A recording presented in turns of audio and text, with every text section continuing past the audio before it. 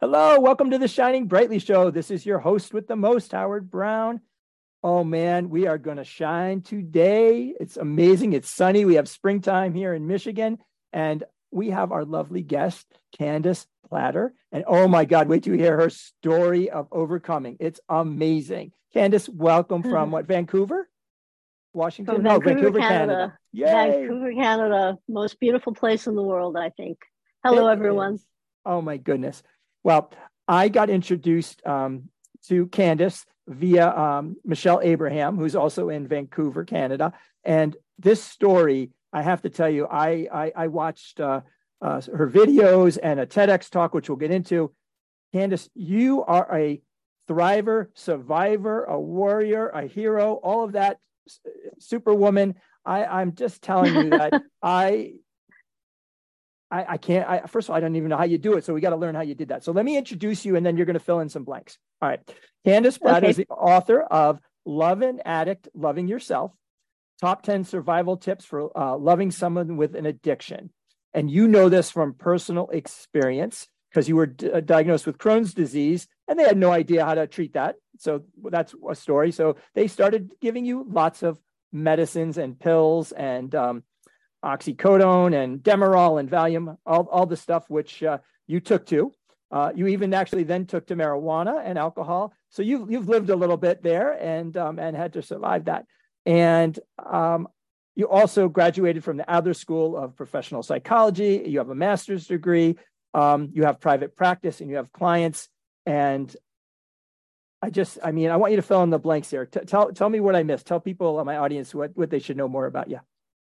Well, I will say that I'm going to be 36 years clean and sober in July. So I'm 35 years clean. And I'm an addictions therapist now, working specifically with families that are dealing with somebody's addiction, that are grappling with this and don't know what to do. And that's who I predominantly work with. And I've been doing that for the last 3 decades. Yeah, we hear news that there's an opioid epidemic in our countries, and I want you to speak to that in a second. So, first of all, I have to take a quick pause and say, oh my God, hell yeah, 36 years clean. Oh my God, in July. Amen, sister. It's incredible. Thank you. That is amazing. I just want to acknowledge that because that is not a small achievement. That is a lifetime of work. That is a lifetime of work. Yep. Yes. All right. And worth every minute. Absolutely. Yep. Tell my audience something that not everybody knows about you. Something different. I think that there are a few things, but the one that I will tell you is that I saw the Beatles twice in person. That is cool. Once in 64 or 65 in Atlanta, Georgia, and once the year later in Toronto. That's awesome. I can't tell you how many times I saw the Grateful Dead, so we won't go there. By the way, and for those that on the video side of things, you have a beautiful art piece of a butterfly behind you. It's you can't mistake it. It's just gorgeous. And maybe we can talk about what the butterfly means to me anyway. Yeah. Well, let's start there. What does the butterfly mean to you? Oh, well, first, the butterfly starts off as a caterpillar. That's right. And the caterpillar gets no respect at all. The caterpillar, goes along the ground and boys love to squish it and little girls love to shriek and say, oh, and teachers like to dissect it in biology class. And this is the life of a caterpillar. Yeah, true. But a caterpillar has an instinct. And the instinct, they know that if they don't change, they're going to die. So they shimmy up a tree trunk and onto a branch and they hang upside down and they create this sack of what I like to call bug juice. And they sit in their own bug juice, which could be kind of related to addiction recovery, where we're sitting in our own bug juice. So they sit in their bug juice and they basically change their entire DNA, Yeah. almost completely. The only thing that's left is this part here. If you can see it, the middle part. The spine, That's yeah. the caterpillar. That's the Yeah. caterpillar. But it changes everything else and it grows these amazing wings and it turns into this beautiful, amazingly fragile but strong, vulnerable but amazing creature. And when it's absolutely ready, out comes the butterfly from the bug juice. And nobody says, ew, a butterfly. Everybody says, ah, a butterfly. And the the way I relate to it is that I was a caterpillar for a very long time. And I have now been a caterpillar, a butterfly for quite a long time as well. And it's not negotiable for me. I am not going back to caterpillar. I love the way that we started the show. It's that transition. Thank you for that. And again, let's all be butterflies as much as we can, and not go back to being yes, caterpillar. So I love it. So all right, well, now we got to go back and talk about this. All right. Did you yourself know? Oh, you have a butterfly coffee mug. Did you know you were an addict? Did you know you were an addict? I didn't know that I was an addict until about 15 years into an opioid addiction that was just devastating, and that was brought on by prescribed medication for my Crohn's disease. I had no idea I was an addict. Addiction wasn't on the radar at that time. It really wasn't. Nobody was talking about addiction in the mid 70s or 80s. Right. So what happened for me is that I reached the bottom. They talk about people reaching their bottom. My bottom was pretty low. I was using all kinds of substances that were depressants in the human system. And I became so depressed, not knowing why. I mean, I had this really difficult physical illness that I was dealing with, sick so much of the time. But on top of that, like psychically, I was really depressed. And I got to a place where I really wasn't sure I wanted to live anymore. And I remember one night, standing in my apartment, I had my bottle of pills because I had so many pills. I could easily kill myself. And I had a plan and I was going to time it so nobody would find me. And I was starting to scare myself, So I had this bottle of pills in one hand and the phone in the other hand. And I called the Vancouver Crisis Center. And somebody on the other end of the line listened to me and respected me and helped me see that I had a choice about this. I didn't have to continue to use all these drugs, and it was just amazing. But I wasn't done yet, and I signed myself into a psych ward for about a month, so that because I was afraid if I had my clothes, I had my car keys, I didn't know what I was going to do to myself. And I needed to be under some supervision and to get some counseling, to get some help. So I did that. And while I was in there, I heard about Narcotics Anonymous and Alcoholics Anonymous. I had no idea what those were. I had no idea I was an addict. That was your initial question. Yeah. No, I didn't know I was an addict, but I soon found out that I was. And knowing that for me was the best thing that I could ever find out, because then I knew what was going on and I knew I could do something about it. So, some people don't like it if you call them addicts, you're labeling them, you're stigmatizing them, all that stuff. I don't buy into that. I think that's just a way of avoiding self-responsibility. For me, I was really glad to know I was an addict, because then I could become an addict in recovery. Then I could become not an addict. So, yeah, I'm a 2-time stage 4 cancer patient, survivor, and advocate. it's who I am. It's part of me. It's part of my journey. It's the cards I've had to play. So, label or not, yep. I'm a cancer patient for the rest of my life, and I have been twice. So I hear you. Now I wanted to. So so now you reached bottom. You talked about that, and then also you said that you didn't know you were an addict until you got some supervision and some education. Now, and one of the questions: how do you know if someone you love is an addict? For the anyone out there in the listening world or the watching world out there, who how do you know that? What is something that they can look for? There are many signs, in terms of people changing their behaviors and doing things differently that can let you know that somebody's got a drug problem. Really, what the industry says is that the only person that can really say whether they're an addict is oneself. And I kind of agree with that. I think that's something that we all come to in our own time. But if you think that somebody in your life has a problem with drugs, you're probably right. And what you're looking for is changes in behavior. Are they hanging out with different kind of people? Are they isolating? Are they losing jobs? They can't keep jobs, depending on how old the person is.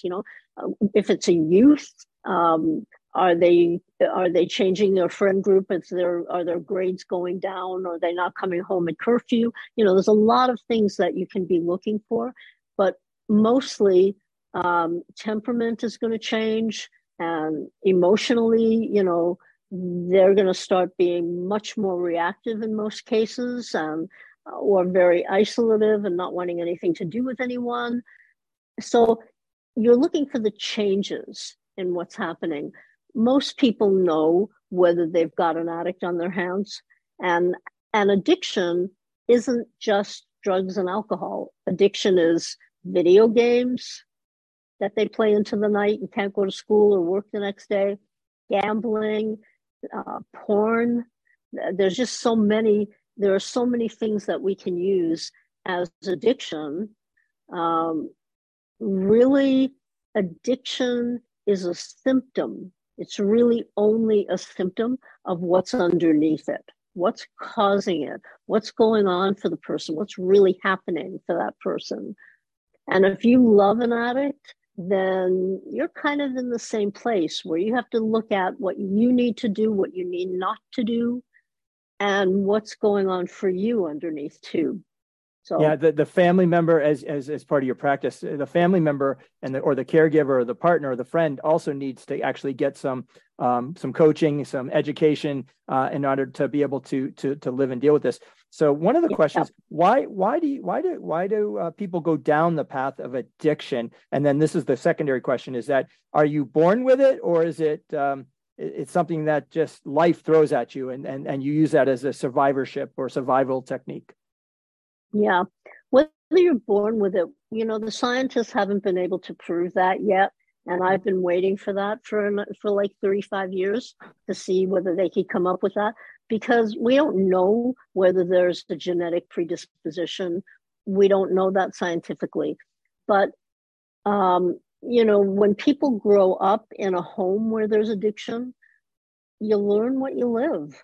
And usually children go one of two ways. They either drink their first sip of beer when they're 5 and just keep going, because it was left out at the last party, or they never touch the stuff. They never touch it because they see what it's done to their parents or to other people. The reason that people use addiction is to feel different. Most people use addiction to feel better. They don't feel good about themselves. They don't like their lives. They want to escape from that. They use it to feel better. Some people who don't believe that they deserve to live any kind of happy life, even under the influence, use it to feel worse about themselves and to really guilt trip themselves and cripple themselves that way. But really, it's because we don't feel good about ourselves.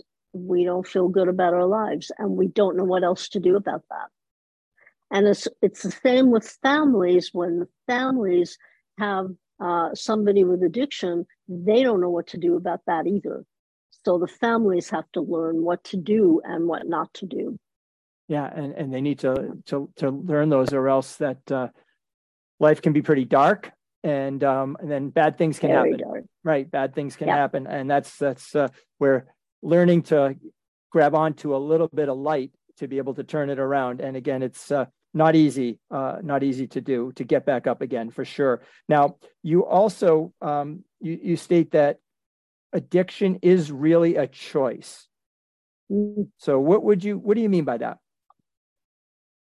Well, what I don't mean by that, I'll start there first. What I don't mean is that people choose to become addicts. I don't think anybody chooses to become an addict. I don't think anybody says, yeah, let's do that. That'll be fun. Nobody says that. I sure didn't say that. But once we're in active addiction, I can tell you as an addict that we know what we're doing to ourselves. Even if we're high as a kite, we know what we're doing to ourselves. And we also know what we're doing to the people who love us, to the people around us. Once we're in active addiction, we have a choice about whether to stay in addiction or whether to come out of addiction and go into some kind of recovery.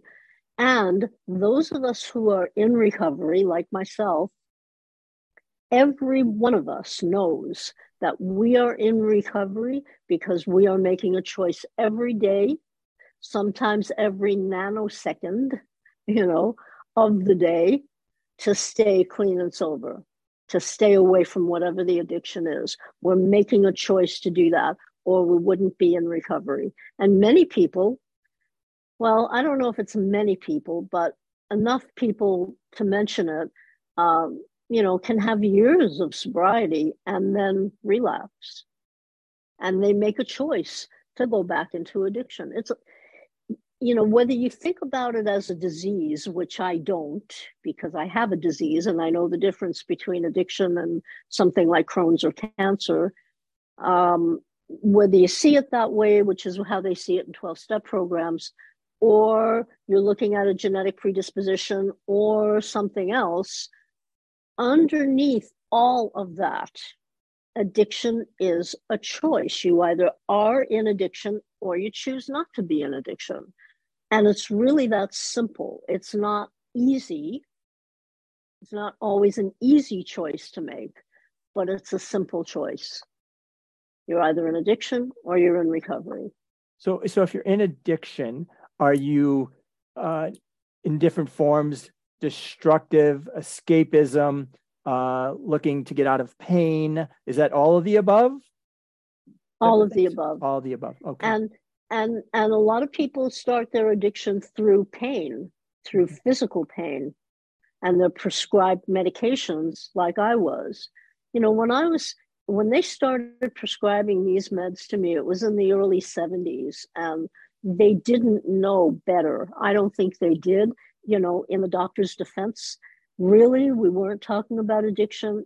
I don't think anybody thought about it. They just wanted to help this young woman who was coming into their office and crying all the time. That's what they wanted to do. So they gave me all this medication over and over and over and over for years. But the problem is that doctors are still doing this. And now they know better. And they're still doing this. So a lot of people, they've had an accident or something's happened to them, and they're in a great deal of physical pain, and that's real for them. And they're prescribed OxyContin or something like that. And they start using it, and wow, did they ever feel better? Yeah. So they keep using it. Right. And there are other ways that people can deal with pain. I just want to say that because I'm still in pain. I'm in pain with Crohn's disease. It's like you'll always be a cancer survivor. I will always have Crohn's. It doesn't have a cure, or there's no known cause. There's no known cure.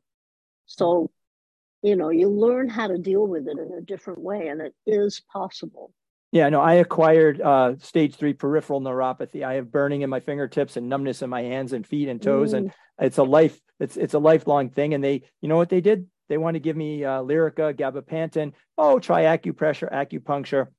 Nothing has worked, and I'm breathing and I'm alive, but it's something that I am coping with and dealing with Yeah. and trying to carry Yep. forward. And I fully understand that. I'm really glad that you mentioned other types besides just drug addiction, gambling, smoking, drinking, or alcoholism, pornography, video, because Yep. we're coming out of the pandemic, and Yep. I like to say that it's okay not to be okay, because everyone's not okay. Everyone's emotional well-being has been jilted because we were restricted. We had to decide whether we're taking a vax or not taking a vax.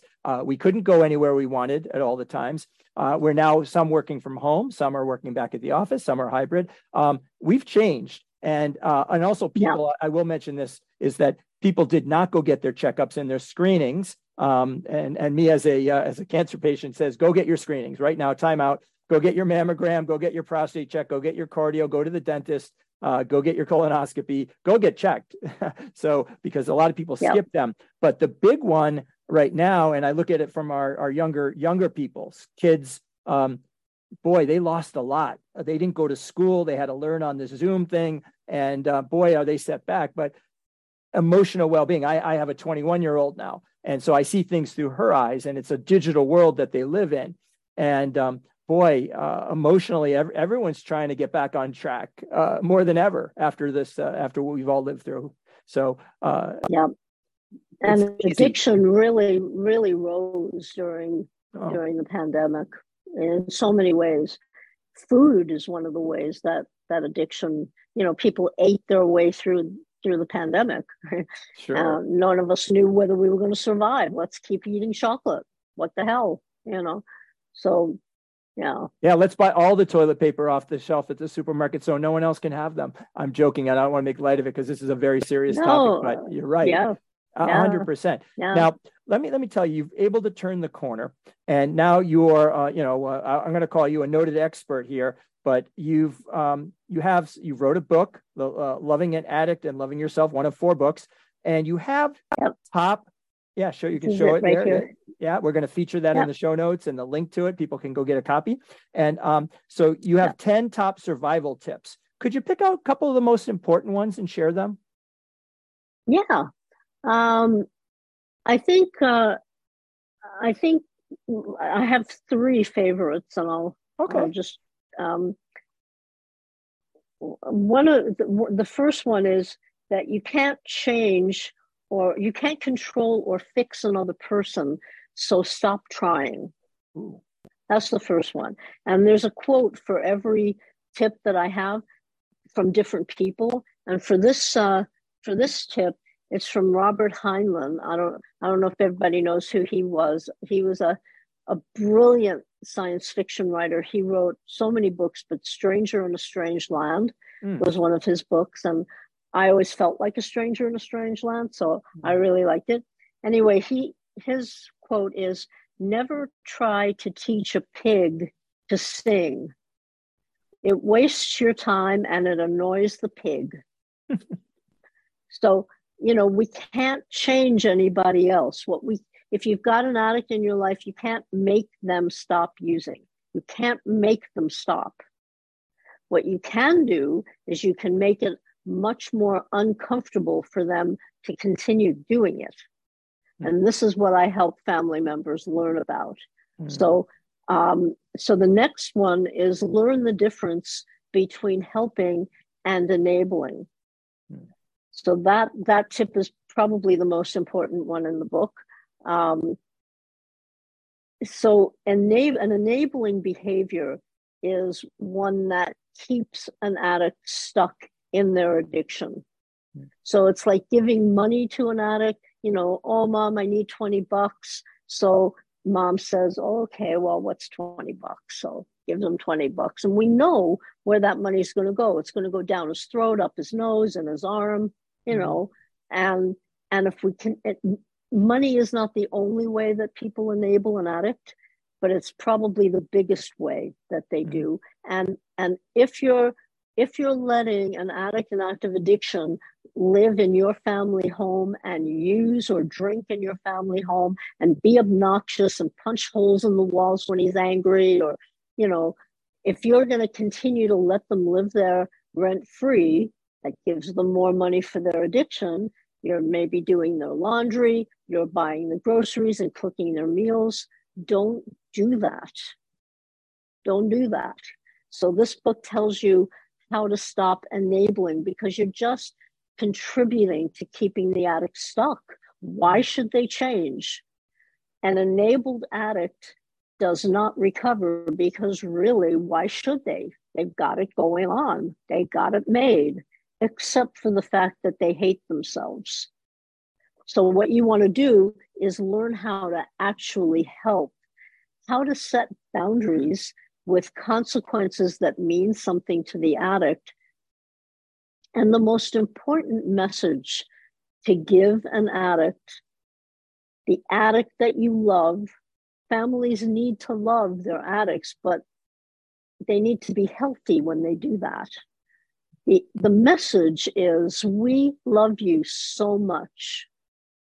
And because we love you so much, we're not going to support you in your addiction anymore. We don't want to see you in addiction. It's a horrible life for you. It tears us apart watching you do this to yourself. So we're not going to support your addiction. When you're ready to be in recovery, then come to us, let us know that, and we'll be there for you. But if your choice is to continue to use or drink or stay in the basement and watch video games, or if that's your choice, we are not going to support that anymore. And it's because we love you, not because we don't. It's not a punishment. It's to help you get well. Mm. So those are the kinds of helping behaviors that need to happen, that families need to learn how to do, so that their addicts make a different choice. Wow, powerful. I'm taking notes. I have to tell you, you're helping not only speak to me and educate my audience. I don't have a lot of experience in this area, but I do mentor and have coaching clients for survivorship, a lot of cancer patients. But there are, this is helpful for me because I'm learning, and I want to incorporate some of this into how I lead and teach and live. I out of your book, you actually talk about the importance of self-care for those who are in relationships with addicts. I'd love you to expand upon that, because I think it's important. We hear self-care bountied about, but it means something. And in your book, and I want you to tell. It really does. And it was going to be the third tip that I was going to talk about. So I'm glad you brought it up. Okay. So the chapter on self-care, it's called Know That Self-Care Does Not Equal Selfish. Because a lot of people get that one confused. If I take care of myself, I'm being selfish. No, you're not. And you're being healthy, and you're being exactly the way you need to be, especially if you have an addict in your life. So I like to talk about the analogy that everybody's heard, that, when you're on the airplane and the steward, the flight attendant comes on the microphone and says, if we hit that turbulence, the mask's going to drop down. Yeah. And they always say, put your own mask on first. Right. Because if you don't put your own mask on first, you're trying to get the mask on a baby or somebody who's sick and an invalid, or somebody very old or something like that. You're trying to help them first. You're going to be on the floor of the plane, not able to breathe. Right. So you need to make sure that you're breathing first, and then you help them. It's really tempting to do it the other way around. And a lot of people who love addicts are putting the addicts first. They're putting the addicts' needs first. It's the worst thing you can do. You need to be a different kind of role model. You need to have your own life. Go golfing. Do what you love to do, and role model that for the addict. To have the addict be the center of your life is not good for them. It creates an entitlement in them. and it's not good for you.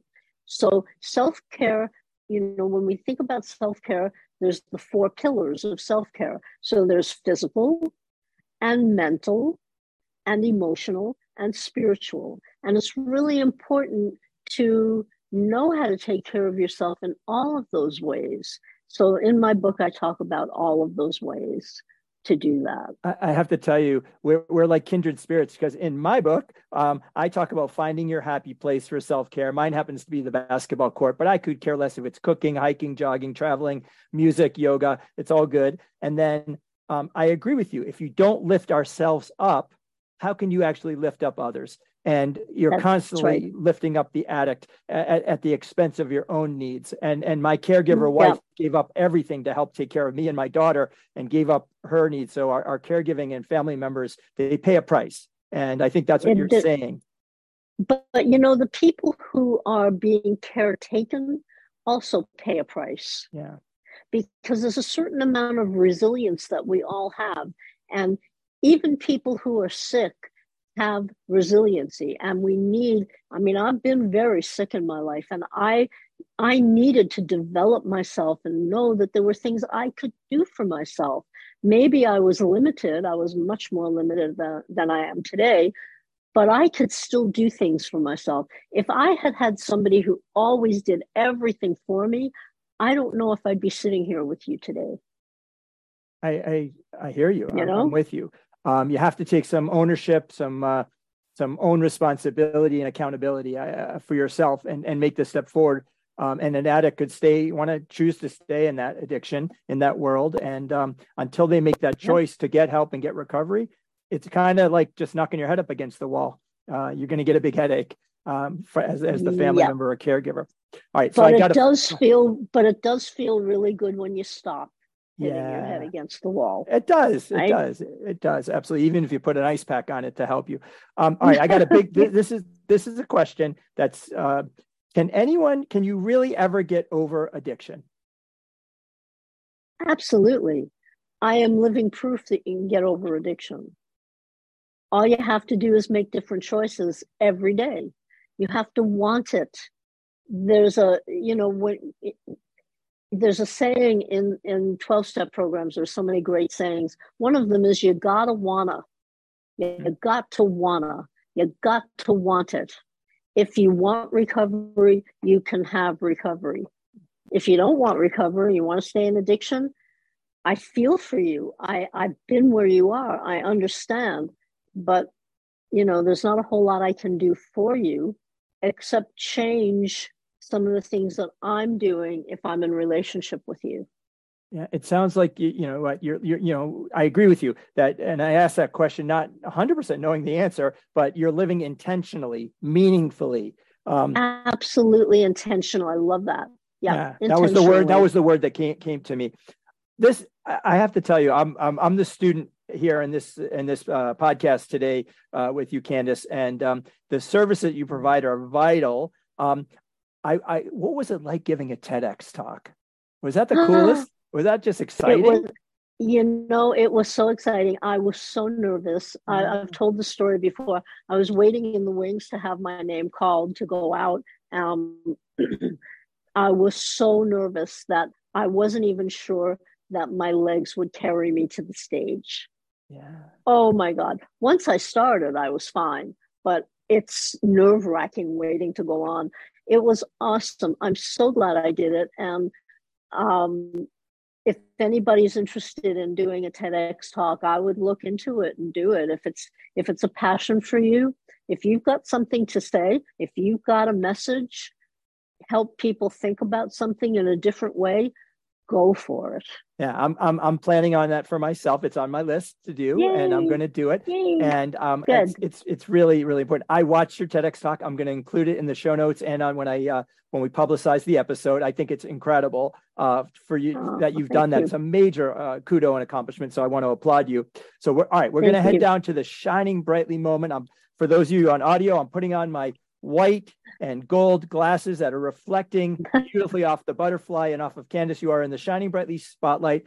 I want people to know how they should best get in touch with you and then give some final comments. And we're going to take the show home. Okay.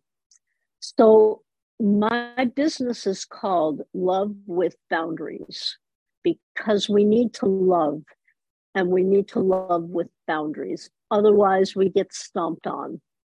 So lovewithboundaries.com is the website. Please go to the website. If you go there and you sign up for my newsletter, then you can get a free report that's called The 7 Tips to Outsmarting Your Addiction. So if you've got an addict in your life, you can maybe give it to them and have them read it after you read it. By the way, my book is not for the addict. Please don't buy my book thinking you're going to give it to the addict. Addicts hate my book. This is for you, the loved one. They get really mad at me because I'm talking about boundaries, and addicts don't like hearing the word no. So don't give my book to an addict. So loving an addict, loving yourself is my book. Lovewithboundaries.com is my website. We offer a 30-minute free, absolutely no strings attached consultation. We usually do it on Zoom. We're international. We've got clients from so many different places in the world. And if you are thinking that you would like to have some help, if you're even thinking about it, get in touch with us. If you're thinking about it, it means that you've been through the ringer already. You don't want to do this anymore. You want to find out how to make this stop for you, and it can stop. It can definitely get better. So you can get in touch with us on the website. There's a link to a questionnaire that you fill out. As soon as we get the questionnaire, we'll get in touch with you. And I think I'll give you that for your show notes as well. Oh, I appreciate that. So there's no obligation. If you want to work with us, you do. If you don't want to work with us, you don't. And those people who are ready and follow the suggestions that we have, the results are just astounding. Wow. I got to tell you, website, you actually have 7 tips. Okay. And you can get a free 30-minute consultation. Whether you're the addict or the family member, I have to tell you, this is a valuable resource. Candace, I want to thank you. This is not a topic that I'm much more educated now, and I'm just thrilled because we're going to help a lot of people together today just by actually, speaking for these 30 minutes. And so I'm so glad. Yeah. So thank you. And I love as I said, the butterfly story that started us will take us out. We're all going to kind of try to be butterflies as much as possible. So you can get Howard Brown and shiningbrightly.com. You can find my book. You can book me to speak on a podcast, on a stage, or actually even find this podcast. And if we shine brightly just a little bit each day, we actually can make the world a better place for ourselves, for others, and for our communities. Thank you, Candace. You've been a beautiful guest, and what a great show today. Thank you, Howard. Bye, everyone. Bye, everyone.